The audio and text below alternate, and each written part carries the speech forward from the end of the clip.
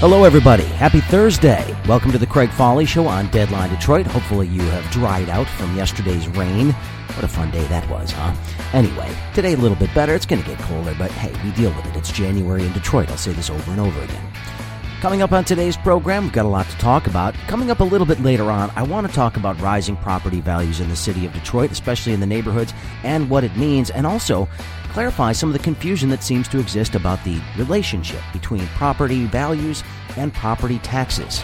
It is one of those things that confuses people in the city. I've seen it time and time again.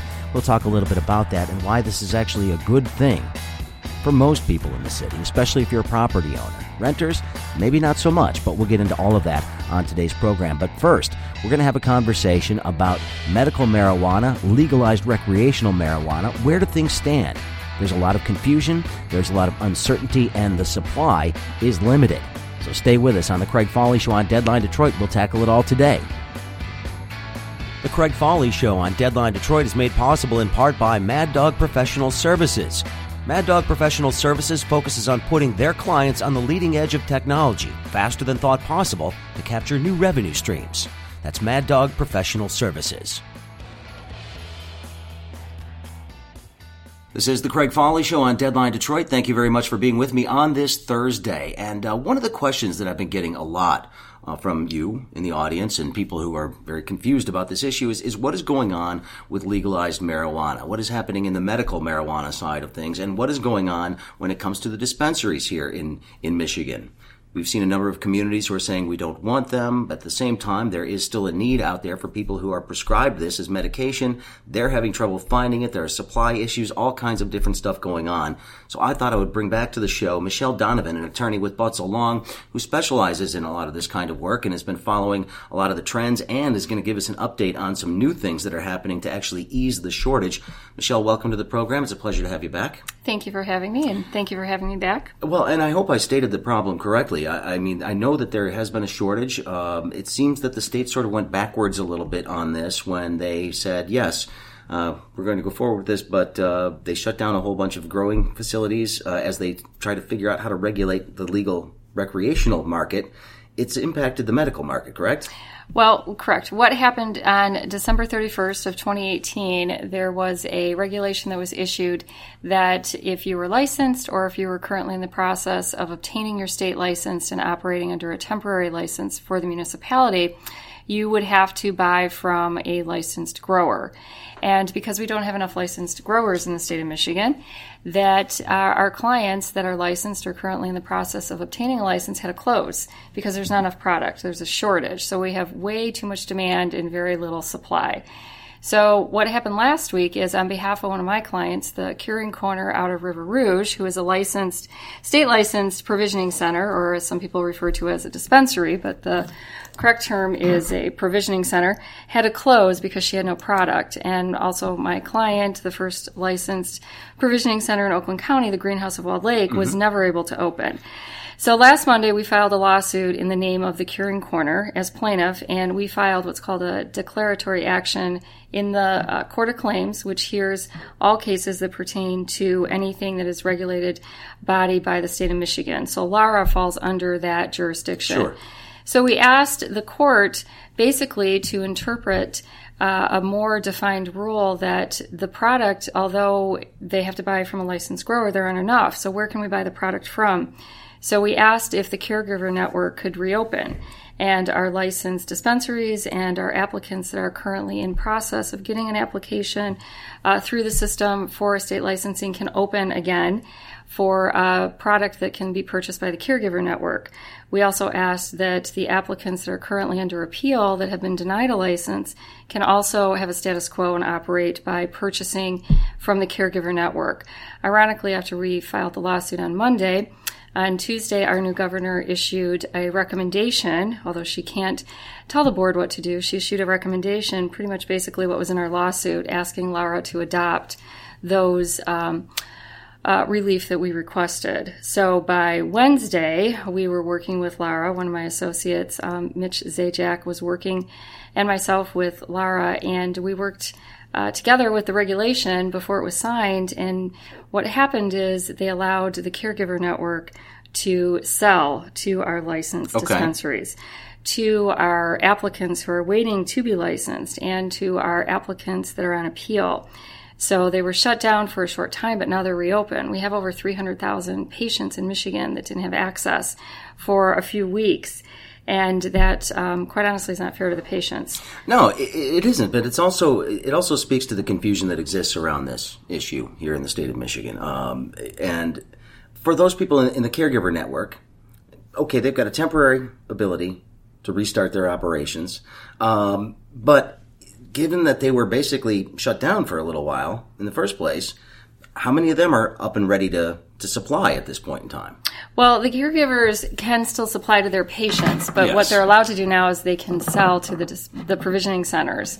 So that's a bigger market for them. So although they can only grow a certain amount, 72 plants, there's a lot of caregivers that the licensed and waiting to be licensed provisioning centers have to go find. But luckily there's a market for the caregivers out there to sell, and hopefully the supply will increase as the caregivers can temporarily work through that chain, the supply chain. But the downside to this is that the caregiver network is only available until March 31st. So more than likely we're going to have to go back to the Court of Claims and ask them to open up that a little bit longer because they're assuming that there's going to be a product available April 1st. They're assuming. That's right. A big assumption. Right. Given the way that the state is working on this, and like I said, with the recreational side coming on, it's sort of thrown everything into a bit of chaos here.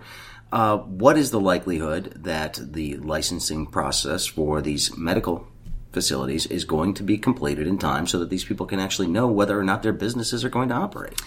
Well, that's a very good question. There's a lot of applicants that are still in the process. Last year, if you were operating under a temporary license by the municipality, you had to apply by February 15th. There are still some applicants that are in that mix, and then there's new applicants that didn't fall under that rule. So the time period to push an applicant through is a long period. It's a long, tedious process, and it's voluminous documents and a lot of information that needs to be given. Well, where's the holdup, though? I mean, what are some of these people struggling to provide that the state is asking for? I mean, is there any type of is there one particular roadblock that we seem to be hitting time and time again? Well, I think what happens is, and a lot of them are being denied for non-disclosure. So unlike some other applications that you have to apply for, the only thing that I can akin it to is a liquor license. But this is a little bit more stringent because of the product that's involved. There's a lot of financial records that have to be given, and it's 3 years worth of every single statement of every financial institution that the applicant has an interest in. So if you have a business or if you have accounts with your children, if you're missing an account, that gets flagged, and the non-disclosure in the criminal activity. So it's not just have you been convicted, it's have you ever been arrested, which is a big difference, which is normally what we see on job applicants. Sure. So anybody who's been arrested for anything, regardless of whether it has anything to do with this industry or not, is going to be red flagged. Red flagged, and you have to disclose. So if you get in front of the board and you did not disclose, for example, you were in college, you had disorderly conduct, you might have been arrested for that, but not ultimately charged. It was dismissed. You were in a bar fight. You had some type of altercation. If you don't disclose that, more than likely you may or may not get your license. It's all about disclosure. Yeah, well, that makes a lot of sense. I get that. But it still seems as if, though, the state isn't quite sure exactly how they're going to deal with this. As you mentioned, it's more stringent than a liquor license, although, we've seen the records on what liquor versus marijuana does. Is it fair that these requirements are stricter than it would be for other legal products? Because this is a legal product now. Well, it's legal in Michigan. In Michigan, it's only legal in Michigan. So unlike alcohol, which is a legal product in all 50 states, and we can transport it through commerce depending on the state statutory laws, it still is a Class 1 narcotic in certain instances. So although it's legal in Michigan, it's not legal federally. So we still have those roadblocks that we have to deal with. Do you find that most of the people who are getting into this business are pretty up to date on everything that they need to do this, or do they just think it's going to be an easy business to get into and, quick money and it's easy? It's not as easy as they think, I'm guessing. No, it's definitely not easy. I find that most of my clients are are business people that have had other types of businesses that they've run in various industries. So it's a business with any other product. It's just a different widget, but you have to have a business mind to run this type of business. We're not dealing with somebody off the street. Obviously, there's a lot of money that's to be made, but again, it's a business. You still have overhead, and you still obviously have profit, but it's a business. Well, have we figured out the banking stuff yet? No. So basically, it's still a cash business. It's still a cash business. Until it is passed federally, there are no banks that will accept these funds. Wow. I should remind folks, my guest right now is Michelle Donovan. She, of course, is an attorney with Butts Along and is the co-chair of the firm's Cannabis Law Specialty Team. And I have to ask you this question from a personal level. The Cannabis Law Specialty Team, everything has changed so dramatically just in the last couple of years here in Michigan and nationally. I mean, we've got other states. There's now interstate commerce issues that are at play here. How difficult has it been to sort of keep up with the changes and to keep people informed of those changes? Well, it's an interesting question. I actually had a meeting with my group today, and the information is literally coming in waves. We're trying to determine how we can disseminate this information as quickly as possible to the public. We get alerts all day long from different states, from Michigan. It's not unusual for Lara to issue an emergency ruling today, even while we're sitting here. So we are trying to keep up with this changing industry that literally happens at the turn of a dime. I'm wondering if you get a sense that the state is acting with the urgency necessary for this. I mean, given that we are talking about medical marijuana here at this point in time, are they treating that differently than the people who are going to be dispensing for recreational purposes? Are they slow walking that, or are they recognizing that there is a difference in terms of the patient's needs here and just the regular guy out there that just wants to smoke a lot of pot? Well, that's a good question. Well, although it's been legalized here in Michigan, there are no rules. There's no regulations. So they haven't a year until the end of this year to start those regulations and rules. So as of right now, there's the Wild West. There's a Wild West. So you can't purchase it or sell it, but you can possess it, which is kind of an oxymoron. Well, you can grow it. You can grow it in your own home, but you can't sell it. I couldn't sell it to you, but I could give it to you as a birthday present. But I couldn't give it to you as a birthday present on a condition that you're going to buy a painting from me, and I'm going to throw that in. Well, we're seeing that happen, though. Yes, we are. I mean, you buy a T-shirt and you get whatever as a gift. Right. And it seems like that's the kind of thing that the state's going to be cracking down on soon. I would think so, because that's not the intent. No. It's not the intent that I'm going to pay $50 for a munchie bag and get, my free pot on the side. That was not the intent. At the same time, the way it was written, it seems like it's just a loophole. I don't know if they're going to run to close that, or if that's something that just may sort of be the way it goes. Because that seems to be a way to get around a lot of the rules about selling marijuana. It gets around the delay with dispensaries for people who do want to supply. Is there any way they can stop that?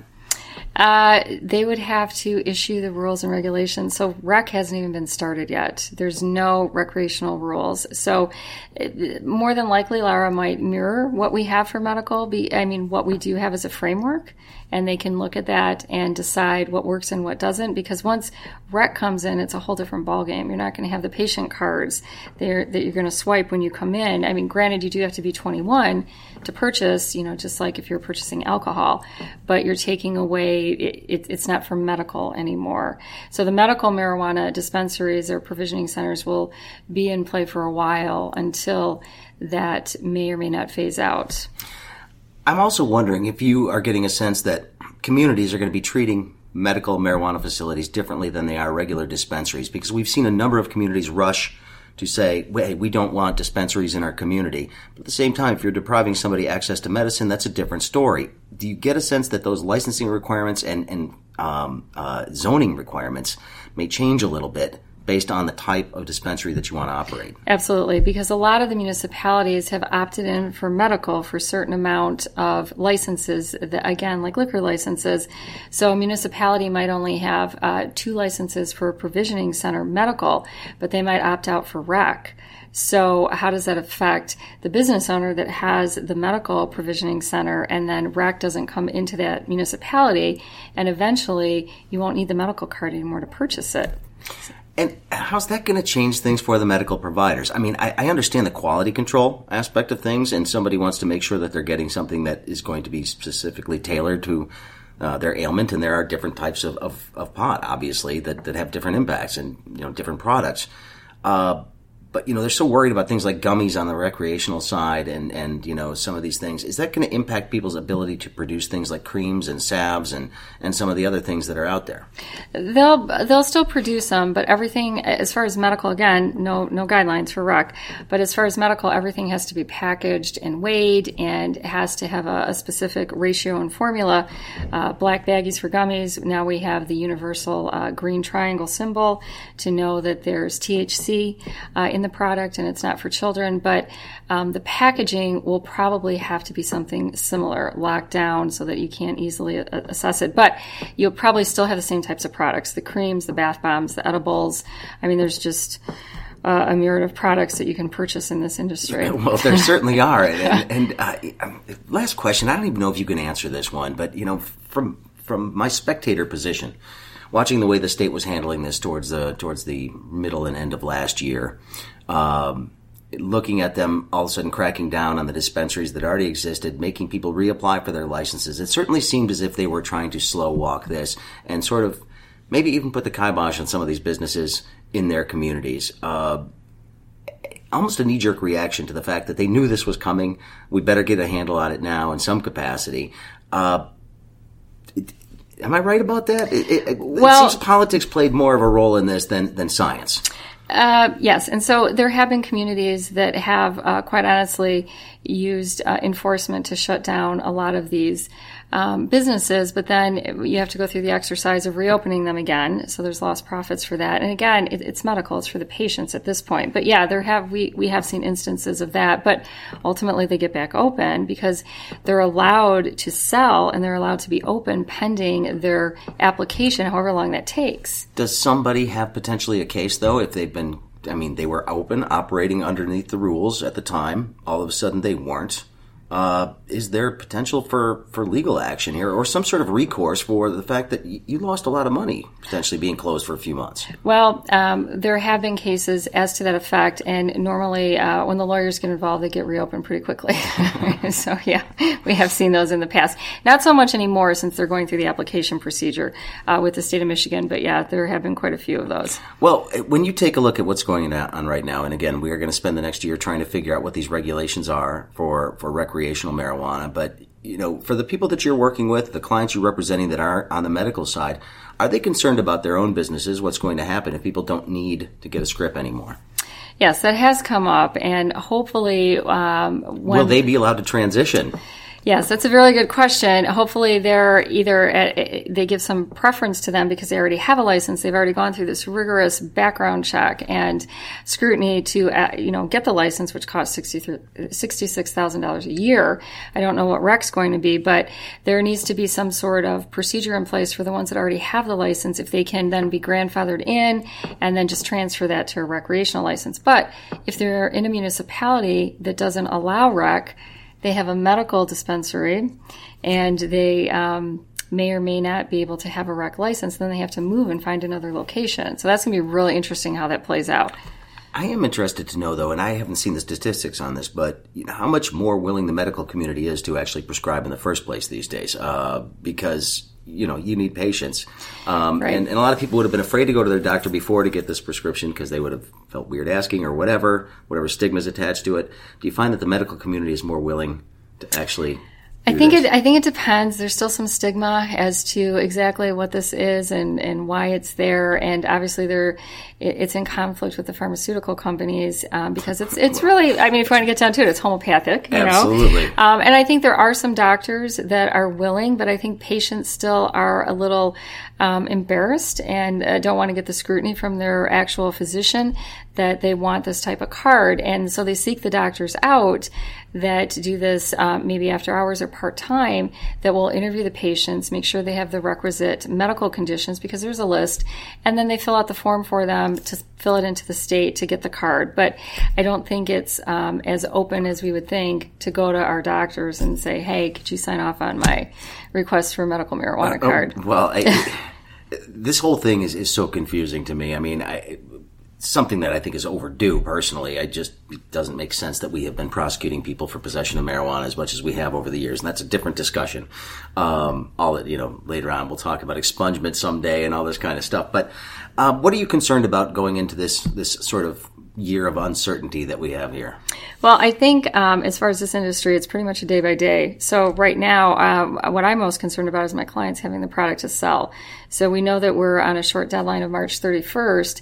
Come March 31st, there better be a lot of growers that have a product that is processed that they can buy, and I don't see that happening. Did anybody stockpile any of this stuff beforehand, just knowing, or is it always been sort of an on-demand kind of business? It's on-demand because there's just not enough growers. So just-in-time delivery for this, too. Just-in-time delivery, and the prices are so high because, it's like oil. It's like we're in a shortage right now, so everybody's running out trying to get their barrels or putting them on reserve, waiting for the next, crop to come in.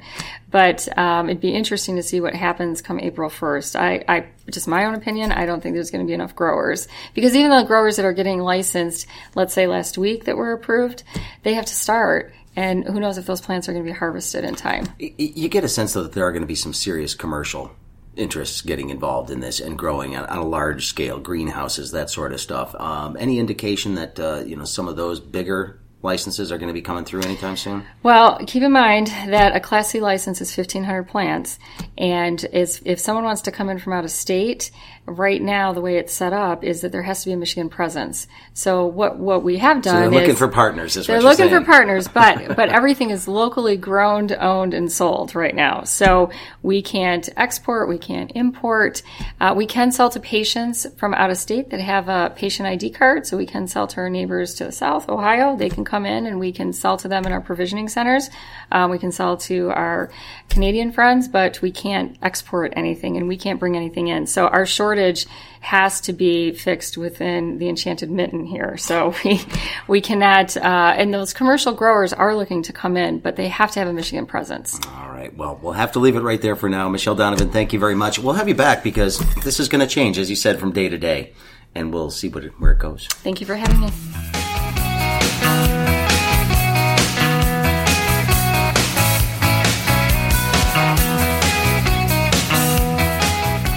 The Craig Foley Show is made possible in part by Deadline Detroit, one-stop shopping for all your news. Also, home to Deadline Detroit TV, which includes The Zip, a weekly wrap-up of the week's news with some humor, and The Trip, wise relationship advice with hosts Megan Slattery and Tracy Evans. Deadline Detroit, one-stop shopping for all your news. This is the Craig Foley Show on Deadline Detroit. Glad to have you with me on this Thursday. And I wanted to spend a little bit of time on the program today talking about a story that broke. And of course, Mayor Duggan was touting this yesterday, that property values in the city of Detroit are up substantially for the first time in a long time. So property values have really increased. Not just in a few neighborhoods in the city, which we've seen in recent years, but on a number of neighborhoods. 90% of the city's neighborhoods have seen some gains, and many of them gains of about 20%, which is a very, very significant increase in the value of property in the city of Detroit. Now, the city assessor's office is suggesting that the value of residential property in the city added about $400 million in value. Commercial property values also increasing. The number they threw out there yesterday was about 35%. Now, the good thing about this is that means that the recovery in Detroit is spreading beyond just the downtown area or the 7.2, as many of us like to talk about. But it also has sparked a lot of fear amongst residents, and we're going to talk about that in just a little bit. I want to get to some of these discussions that I've had over the past few years in the city of Detroit with a number of residents that are concerned about improving property values and how they are basically making a mistake in equating property values and property taxes and what that's going to mean. Now, I do want to start out by suggesting this. There are still a number of hurdles when it comes to buying residential property in the city of Detroit. Something I'm very, very familiar with. It's still too difficult to get a mortgage in the city of Detroit for a traditional sale. Now, it's getting better. We've seen the numbers go up over where they were, of course, in this post-recession time.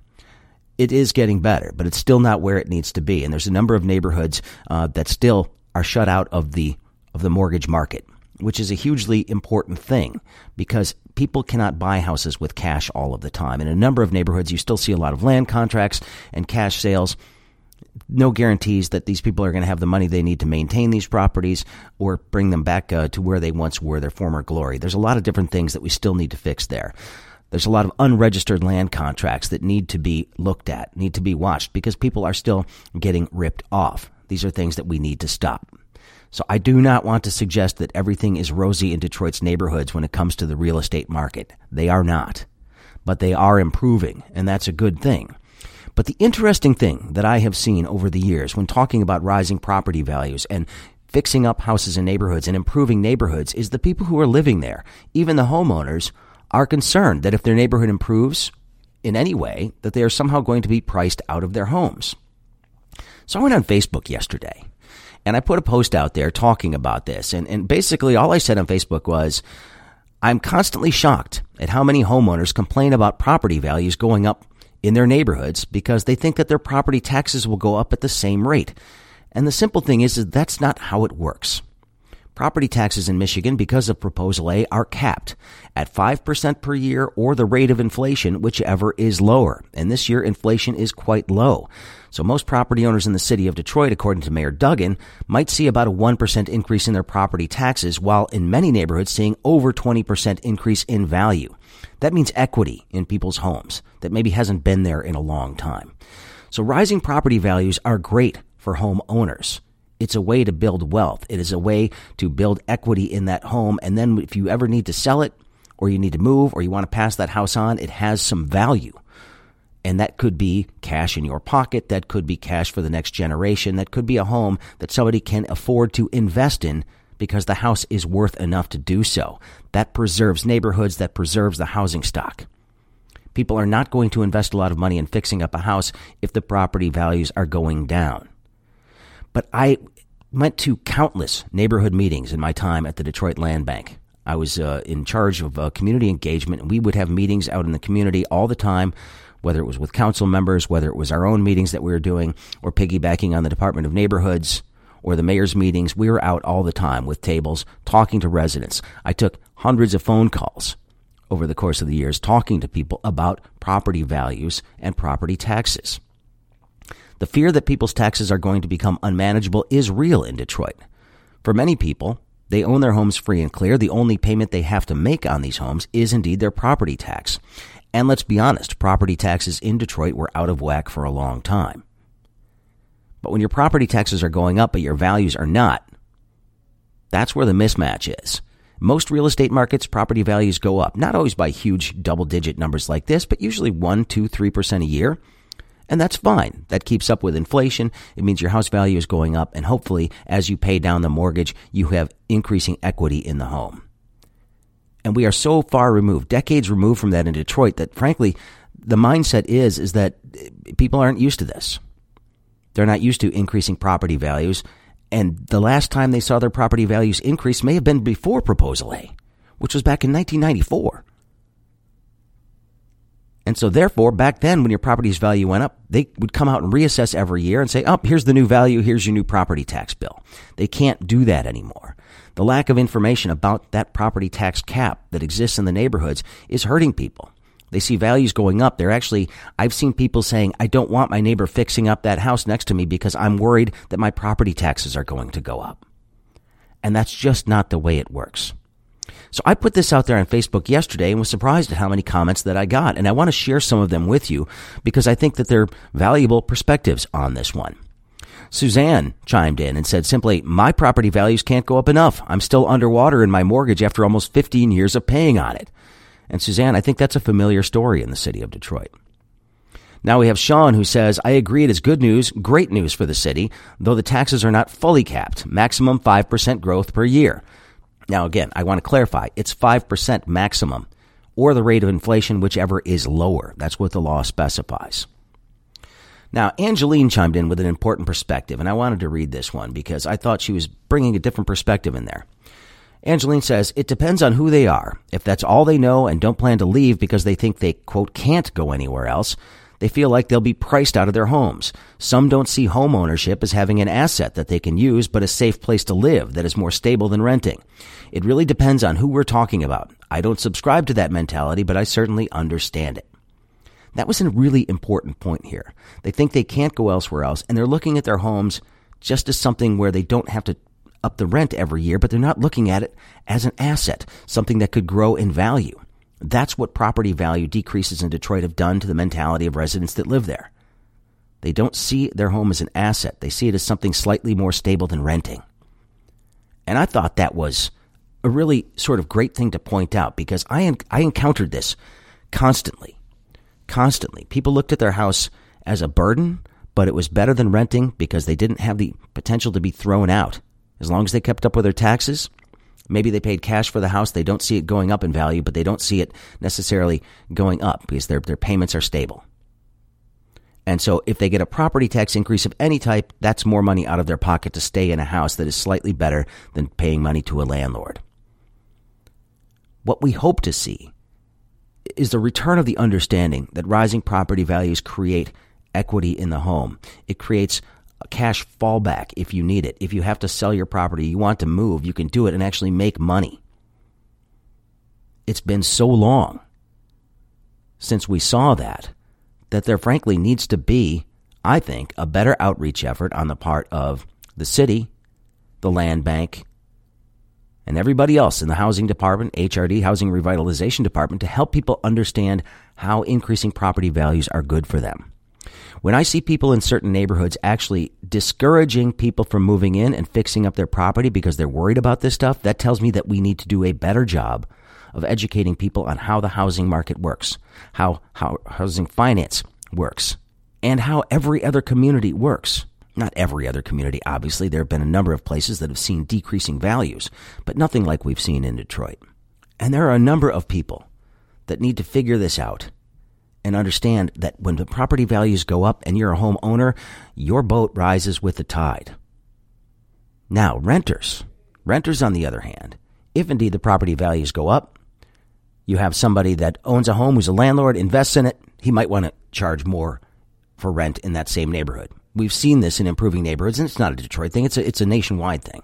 That's something that we need to be cognizant of. And if you're a landlord and you're maintaining your house, you do have a right to charge enough money to make your money back. That's what it is. But for so long, there have not been the incentives for landlords or even property owners to fix up their house because the return on that investment was not going to be there. Hopefully, that's something that's going to continue to change. We're going to see continued increases in the neighborhoods because that makes it more of an investment opportunity for people that are there. Maybe we convert more renters into homeowners so they actually see the benefits of home ownership. And maybe we see more mortgages getting written in the neighborhoods in Detroit, because without that, you will never stabilize this market in a way that it functions properly. We're getting better. We're getting closer. There are still lots of things that have to be worked out. But I would like to see the city go out there and really do a great job and have a number of series about homes, about home ownership, about property values, property taxes. Put it in simple, understandable terms that people can get behind and understand and see the value of what they may already own and see how they can utilize that increase in value to their benefit. Overall, it's a net positive. And maybe, just maybe, we can change the mindset of people and convert a lot of those people who have been renting for so long into homeowners in the city of Detroit so that they too can enjoy the benefits. I hope that makes sense. I'm Craig Folly. Tune in tomorrow on the Craig Folly Show on Deadline Detroit. We are going to do the Friday Follies. Looking forward to that. We'll make a little bit of fun of the things that have happened in the news this week. And with this continued government shutdown, I'm not sure it's very funny. But the posturing by some of the politicians certainly is. So we'll get into that. We'll see you tomorrow. Thanks for joining us. And don't forget, check out DeadlineDetroit.com every day, your one-stop shop for all your news needs. I'll see you tomorrow.